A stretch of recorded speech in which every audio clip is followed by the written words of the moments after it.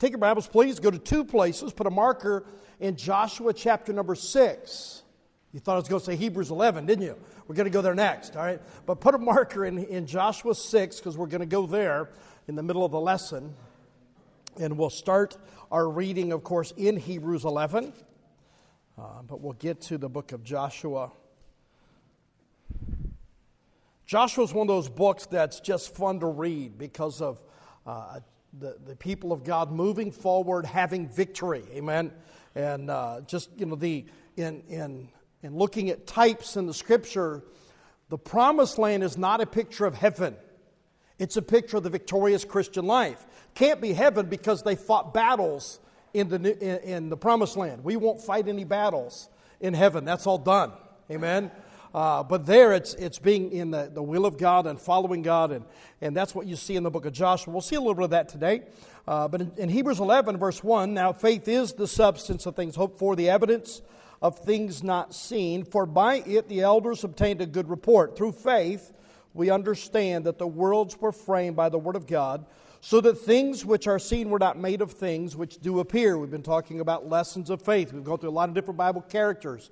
In our last lesson, we'll talk about this a little bit more in a minute, we talked about lessons of faith from the Promised Land, just what the people of God experienced as they made that transition. And we see in all of these stories, and we'll see it again today, the truth of Romans 1:17. For therein is the righteousness of God revealed from faith to faith, as it is written, the just shall live by faith. I've said it probably in every one of these lessons, but the hardest thing we as believers do, especially after we've been saved a while, is to walk by faith. Because our human nature is to want to figure it out. We want to do what makes sense to us, and most of the time, God's way doesn't make sense. You've just got to accept it. And we looked at verse number 30. Let's go ahead and read there. Actually, we'll back up to verse number 28 and go down through verse number 30. Through faith he kept the Passover. Of course, that's talking about Moses, and the sprinkling of the blood, lest he that destroyed the firstborn should touch them. By faith they, that's the children of Israel, passed through the Red Sea as by dry land, which the Egyptians, essaying to do, were drowned.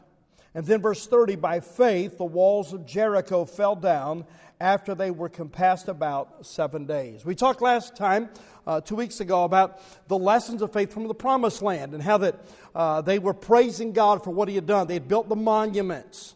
They built the one monument on the side of the river. Then they built another monument in the middle of the Jordan River that God had parted. And we talked about the fact that when they praised God for what He had done, it was noticed by others. It allowed God to work in their lives. It allowed God to work in the lives and hearts of their enemy. We'll see that one a little bit today. And Israel avoided the battles that they did not know that were waiting for them. God led them a particular way. When God led the children of Israel from the Red Sea to Kadesh Barnea, He did not lead them the quickest way. Because the quickest way would have been through the land of the Philistines. And they were not yet ready to fight the Philistines. Aren't you glad God detours you around some things? We don't like the delay. Pastor and I were talking this morning about his wonderful day Friday, going to the hospital and not finding a parking place. And he said, I have a challenge. I'm challenged when it comes to this area of patience. I just kept my mouth shut. I didn't want to say amen or oh me at that moment because it would testify as to my behavior. But, I've said often, my problem is I'm in a hurry and God's not. Amen. How many times does Scripture just say, in the process of time? I don't like that. I want it now. But anyway, they avoided some things because God took them. Then we saw their separation from the world when they went back to circumcising the way God had commanded. And the Bible says it removed the reproach of the world from them. But once they crossed the Jordan, Brother Mike, I think it's really interesting. God doesn't mention the faith of crossing Jordan in this chapter. I would have listed it, but I'm not the one who wrote the Bible. I just tell you what it says, amen? But God didn't list that as faith, and it may be because 40 years before they had a lack of faith, and that's why they wandered for 40 years. But when they crossed the Jordan, the manna stopped. For 40 years, every day, except the Sabbath day, God rained bread from heaven. Every evening He gave them quail to eat. It stopped when they crossed the Jordan. We saw in the last lesson that it means God does not always work in your life today the way He did in the past. He was going to deal with them differently. Now they had to plant crops. Well, they couldn't do that when they were wandering in the wilderness. They had to wait for a harvest. When God deals differently with us, it does not mean He's angry with us. It doesn't mean He doesn't desire to bless us. Can you imagine having the blessing every day, going out and having your food for the day delivered? Long before there was Uber Eats, God delivered the meal every day. You know, and that's just the way it worked. But now things were going to be different. I think sometimes it's like our children when they grow up and they leave our home to go to Bible college or wherever, and now all of a sudden they have to work a job and they have to take care of themselves. It's not mom and dad taking care for them. The children of Israel had to grow up when they crossed over the Jordan River. They now had to start doing some things that God expected of them. It means He was going to work differently in their lives. The manna ceased. They were in the promised land. They were going to have to, think about this, they moved into cities they did not build. They were now going to have to care for buildings. You know, any of you that have rented a house and then you buy a house, you find out the difference. Because now if the furnace breaks, you have to pay for it. Amen? Yesterday I was helping my son-in-law trying to repair the garage door when one of the springs broke. By the way, that is dangerous work. Just stay away from it, okay? And we worked at it long enough to mess it up just enough. We have a professional coming tomorrow morning. So... Can I get a witness? I'm not allowed to do plumbing because if I do plumbing, we will be calling a plumber. That's just the way that works. I'm not good at that stuff. I'm good at tearing stuff down, but they were going to have to care for buildings. They were going to have to plant crops. And one of the lessons of the promised land, I'll say this just before we get into the new thoughts for today, is when you cross into the promised land, they had to learn to have faith, to be committed to the things of God and the way of God. They had to trust the Lord. They had to have faith to follow God when He leads differently. Let's look at verse number 30 once again. By faith, the walls of Jericho fell down after they were compassed about 7 days. We're going to look this morning at lessons of faith from the Battle of Jericho. And I don't think I prayed earlier. Let's go ahead and do that. Father, thank You for loving us. Thank You for the opportunity to gather around Your Word this morning. And while these are familiar passages, and these are stories we know pretty well, would You help us this morning as we look at them once again to have a mind that's attentive and a heart that is open to hear from You today. We ask You to speak to us. I pray You'd speak to me first of all, then through me, and help us to learn today how to walk more closely to You by faith. For it's in Jesus' name we pray. Amen. It says here that by faith the walls of Jericho fell down after they were compassed about 7 days. I'm just going to jump right into some things, some thoughts, lessons of faith from this story. And I'm going to word it this way. Strength of faith is evidenced when we believe God when it doesn't appear to have any chance of success. Can you imagine being one of the children of Israel? You get to the first city you've got to conquer in the promised land. It's the city of Jericho, a place that had huge walls, which was common in those days. That's, by the way, I think some people in our country need to read the book of Joshua. The way you protect a city was with walls. It's not real hard to figure out.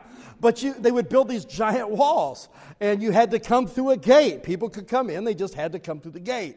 I'm going to stay with my notes, or I'm going to get sidetracked. Really? Squirrel! But anyway. But think about the battle plan. Can you imagine being the children of Israel and having Joshua come to you and tell you the battle plan? Let's go over to the book of Joshua chapter 6, and we'll look there in verse number 1. Joshua 6. And verse 1, now Jericho was straitly shut up because of the children of Israel. None went out and none came in. So you get the setting. The children of Israel crossed over the Jordan River. They get to the city of Jericho. Jericho has all their gates closed. The guards are watching on the wall, and they're afraid of the children of Israel. And the Lord said unto Joshua, See, I have given into thine hand Jericho, and the king thereof, and the mighty men of valor. And ye shall compass the city, all ye men of war. Now, if you stop right there, I can see what's going on in the mind of all the men of war of Israel. All right, we're going to knock the gates down. We're ready for battle. But that's not what God says. Let's look what he continues here. He says, in verse 3, you shall compass the city, ye men of war, and go around the city once. And thus shalt thou do 6 days. Now, wait a minute. Here's the battle plan. You're going to just all line up and march around the wall. Then you're going to go back to your tent.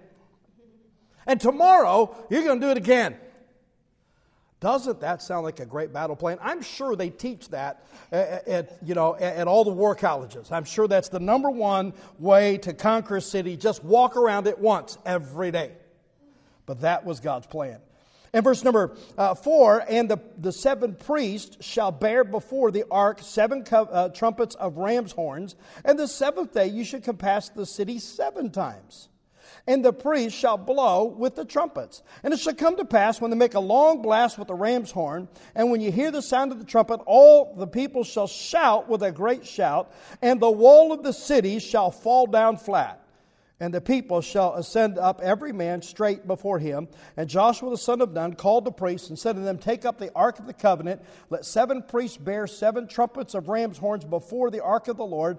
And he said unto the people, Pass on and compass the city, and let him that is armed pass on before the ark of the Lord. Can you imagine this? You've got this army. You've got this procession every day. For the first 6 days, they would do it this way. You would have the armed men. Then you would have the guys with the trumpets. And then you have the Ark of the Covenant being borne upon the shoulders of the priest. And then we find, if you go down a little further, you have what they call the rear reward, or the rear guard, that followed behind. And those were the ones that were not armed, but they carried the baggage and the things for the men and the women and the children. The battle plan was to walk around the city once on the first day, once on the second day, once on the third day. And they just kept doing this for 6 days. The 7th day, they were going to walk around it 7 times. Can you imagine being a soldier in the children of Israel and getting that instruction from Joshua? But Joshua, how is that going to conquer a city? But God had said in verse 2, See, I have given into thine hand Jericho. God was reminding them, I'm going to work in a way that does not make sense, and when it happens, everyone will know I did it, not you. God does not share His glory with anyone. The walls of the city of Jericho were not going to fall down by themselves. They weren't in disrepair and crumbling, and they weren't, just blowing a trumpet wasn't going to knock a wall down naturally. They didn't fall because of natural decay. They didn't fall because the Israelites rushed the wall and pushed it. They fell down flat because God knocked them down. Amen. Just like He'd parted the Red Sea, just like He had parted the Jordan, just like He had caused Pharaoh to let them leave with the wealth of Egypt, it was God that was going to do it. It was only by their faith that it would happen. Faith in God often does not make sense. The reason God talks about the Battle of Jericho is because it had nothing to do with the military might of Israel. It didn't matter how good the soldiers were in this battle. What mattered is they followed the commands of God and trusted Him to do what He could do. You see, faith in God is that way in your Christian life. Your day-by-day Christian life does not make sense if it's a life lived by faith. It doesn't make sense to tithe.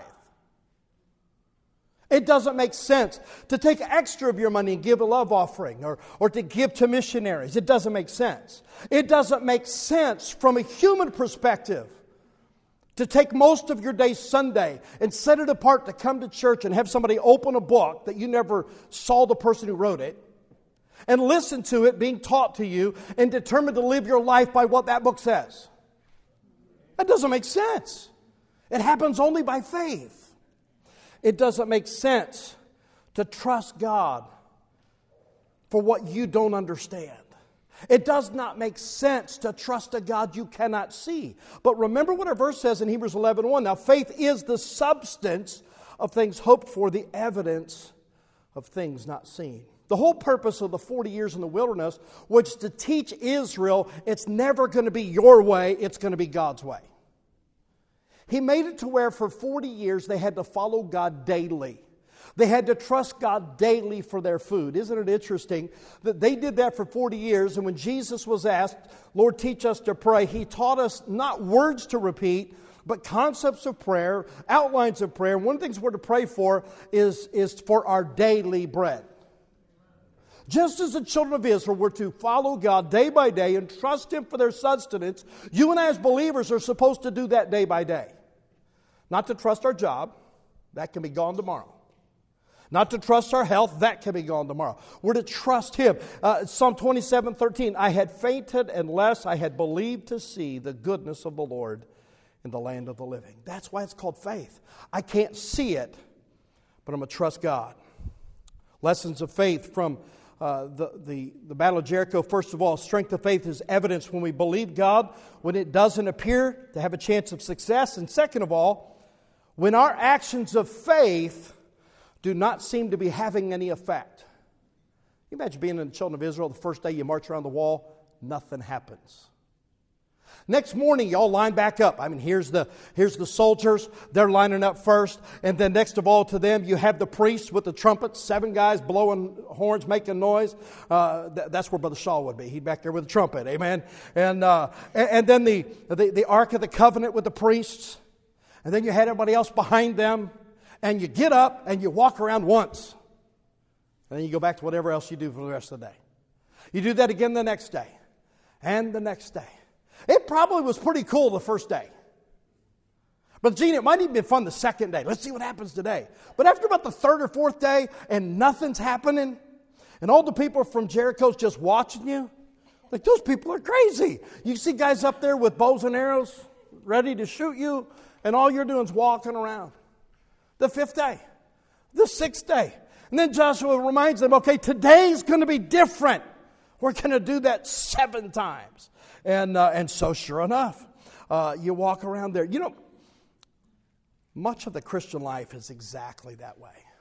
You see, those first 6 days were just tedious obedience. And that defines most of the Christian life.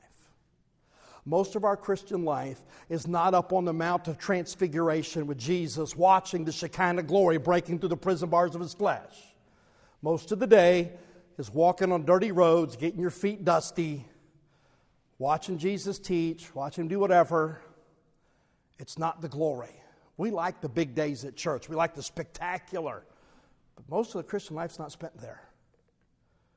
I love mountaintops, but most of the Christian life is spent in the valley. It's interesting when Peter, James, and John were up on the mountain and they saw Jesus transfigured before them and they saw Him in His glory. Peter said, it is good for us to be here. Well, duh. And what they wanted to do, they wanted to build tabernacles and stay there. And Jesus said, no, we got to go back in the valley. That's where the people are. Much of our Christian life is just obedience. We obey today, then we obey again tomorrow, and we obey again the day after that. Even when it doesn't appear to have any effect, we're to keep living day by day a life of faith. I've been thinking all week, and this morning I was listening to a little bit of it, a message by Dr. Jack Hyles, a sermon called Duty.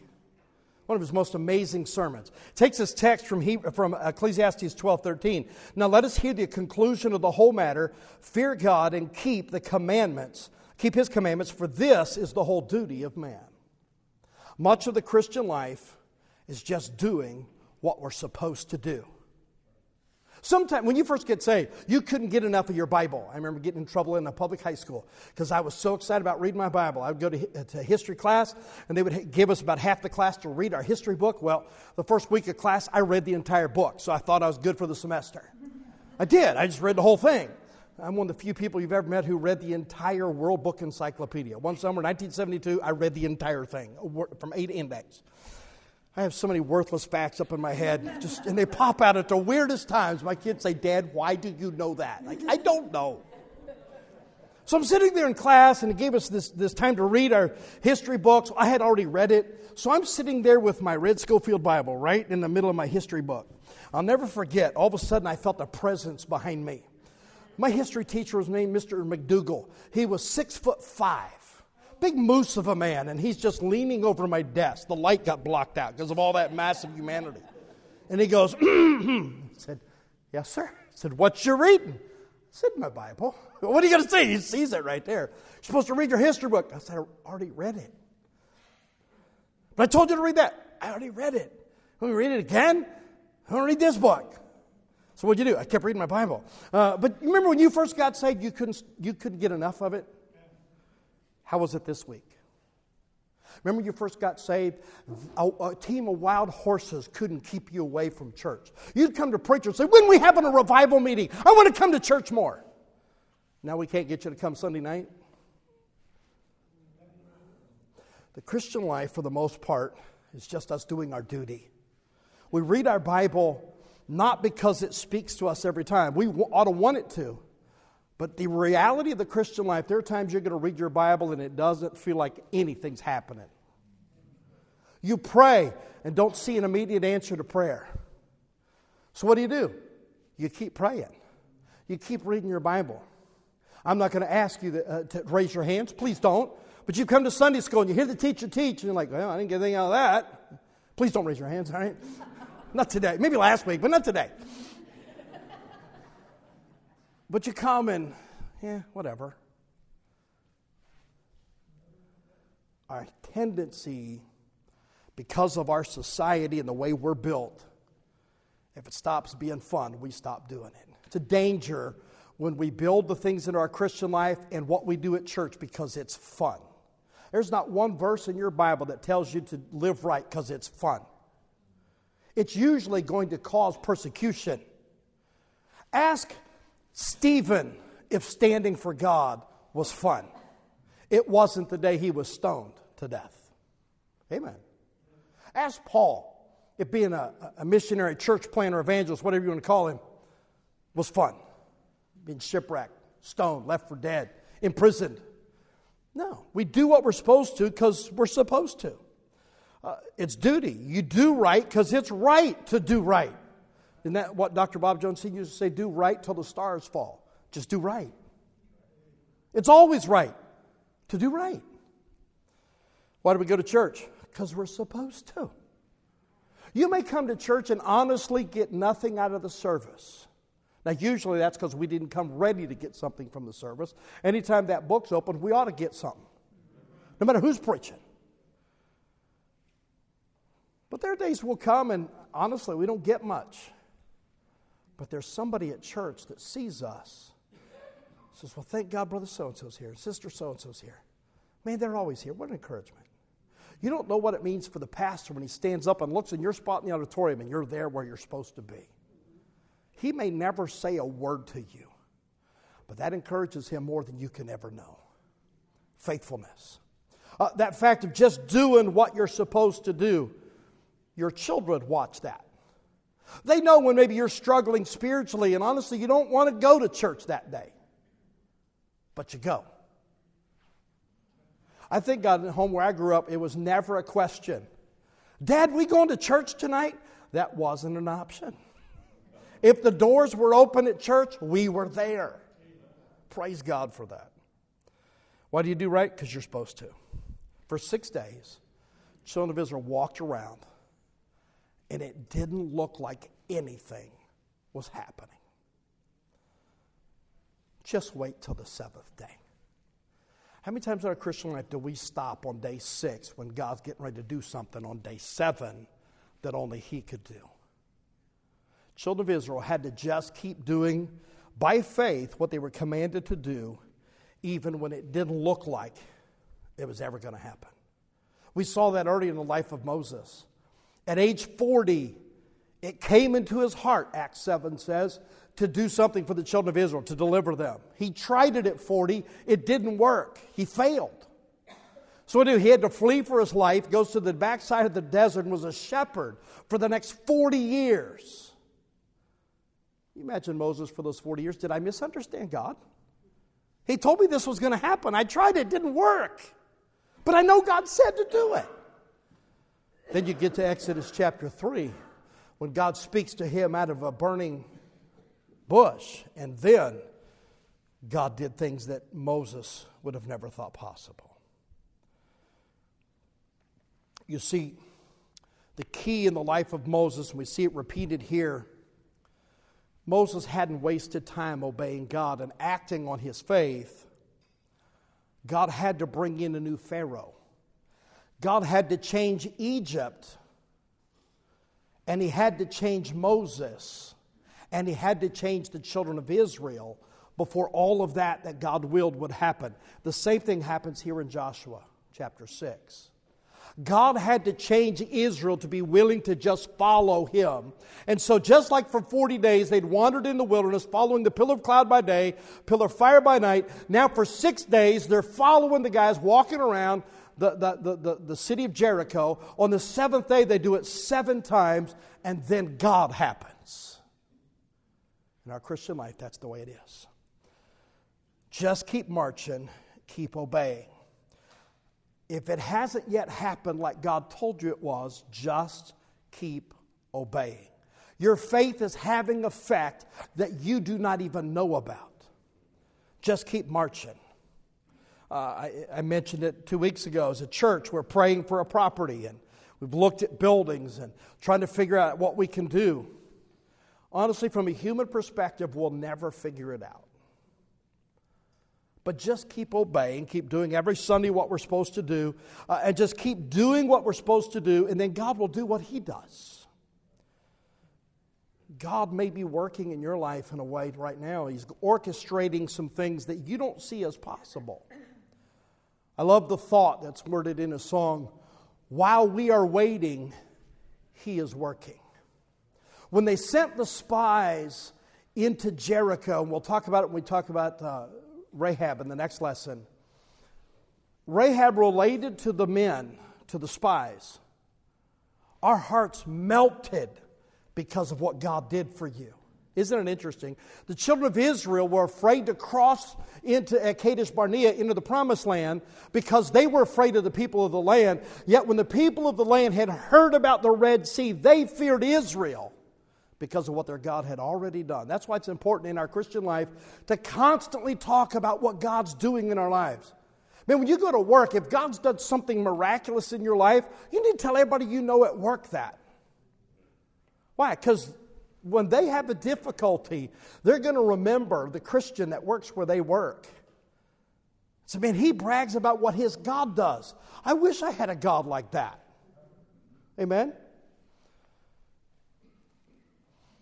Just keep obeying God when it doesn't look like your action of faith isn't having effect.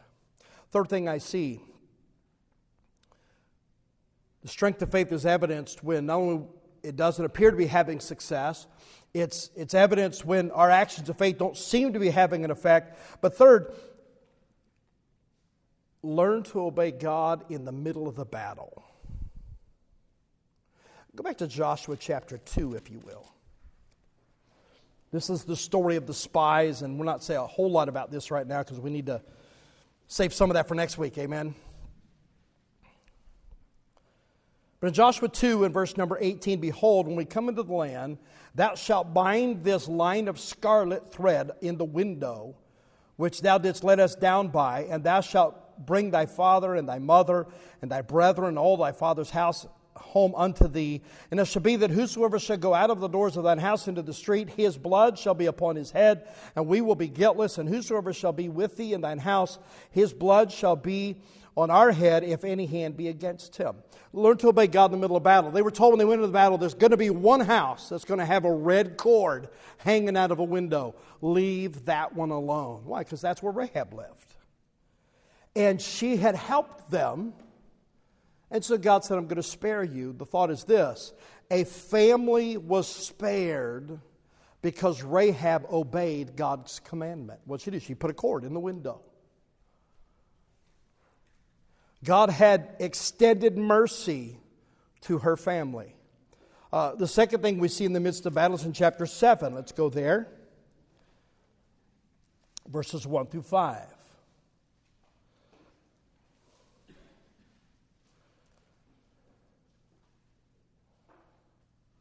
Actually, we'll go back to chapter 6, verse 18. We'll read a couple verses here, then go to 7. 6:18, and ye in any ways keep yourselves from the accursed thing, lest ye make yourselves accursed, when you take of the accursed thing and make the camp of Israel accursed and trouble it. But all the silver and gold and vessels of brass and iron are consecrated unto the Lord. They shall come into the treasury of the Lord. So he said, don't mess with any of that. You get to chapter 7, verse 1. But the children of Israel committed a trespass and the accursed thing, for Achan, the son of Camri, the son of Zabdi, the son of Zerah of the tribe of Judah, took of the accursed thing, and the anger of the Lord was kindled against the children of Israel.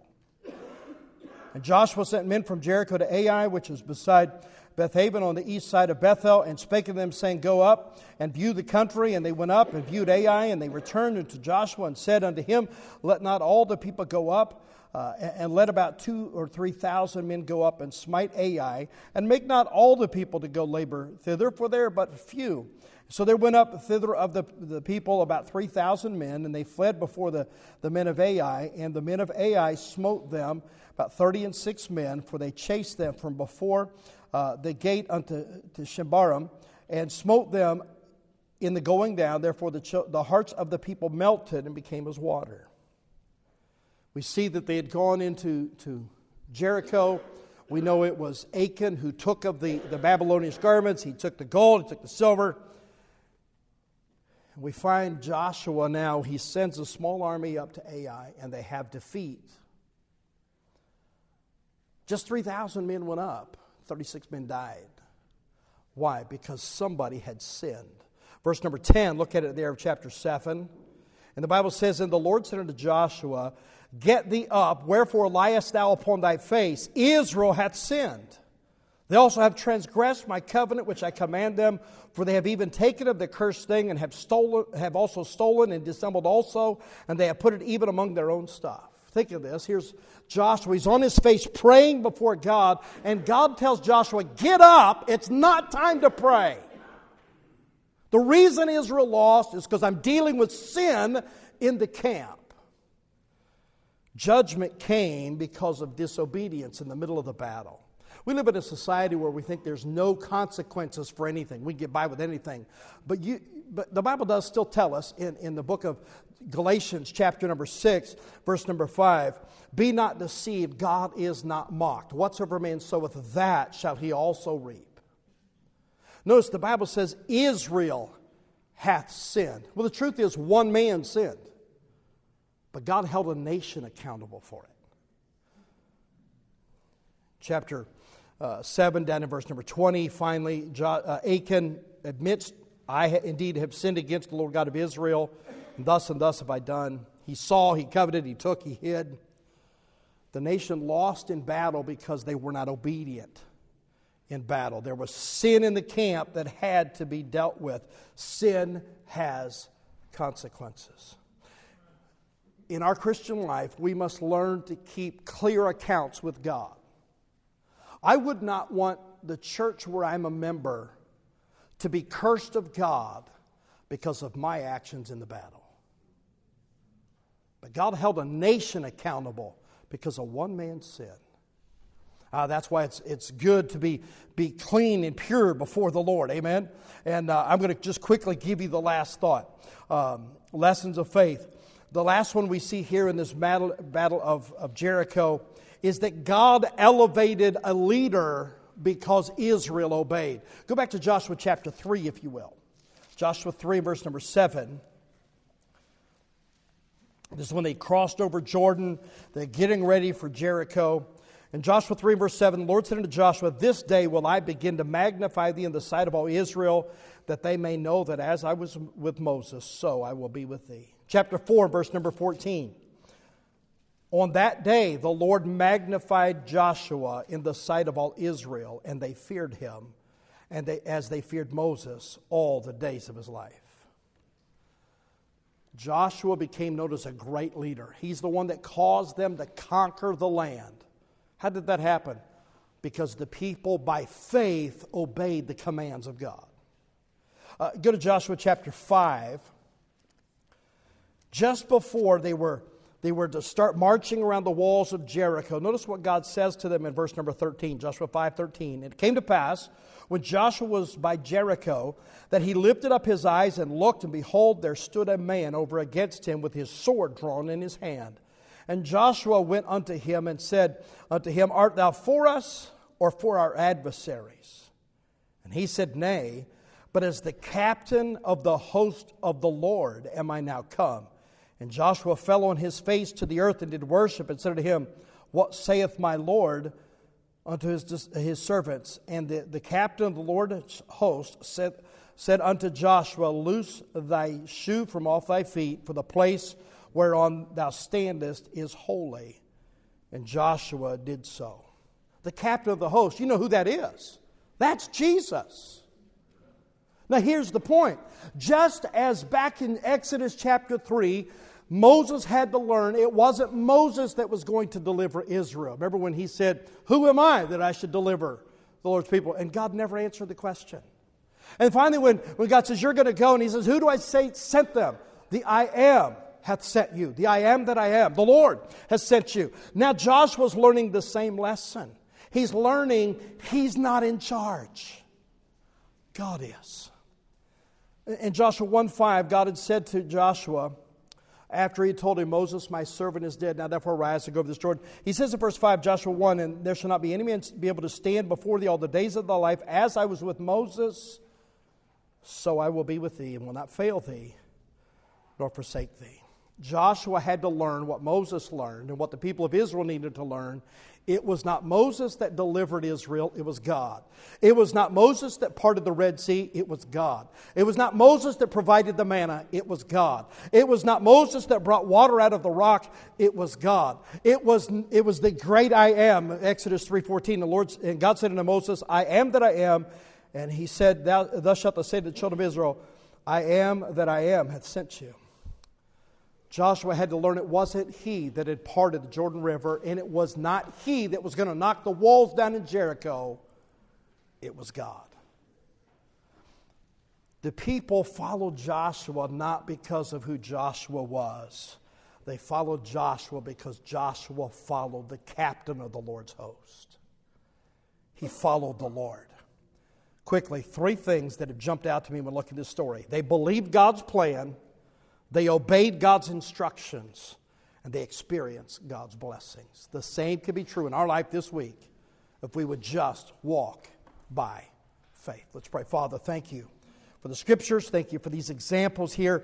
Thank you for the children of Israel and how you worked with them at Jericho. May we have the kind of Christian life that causes us to move forward when it doesn't make sense, when it doesn't look like anything's really happening.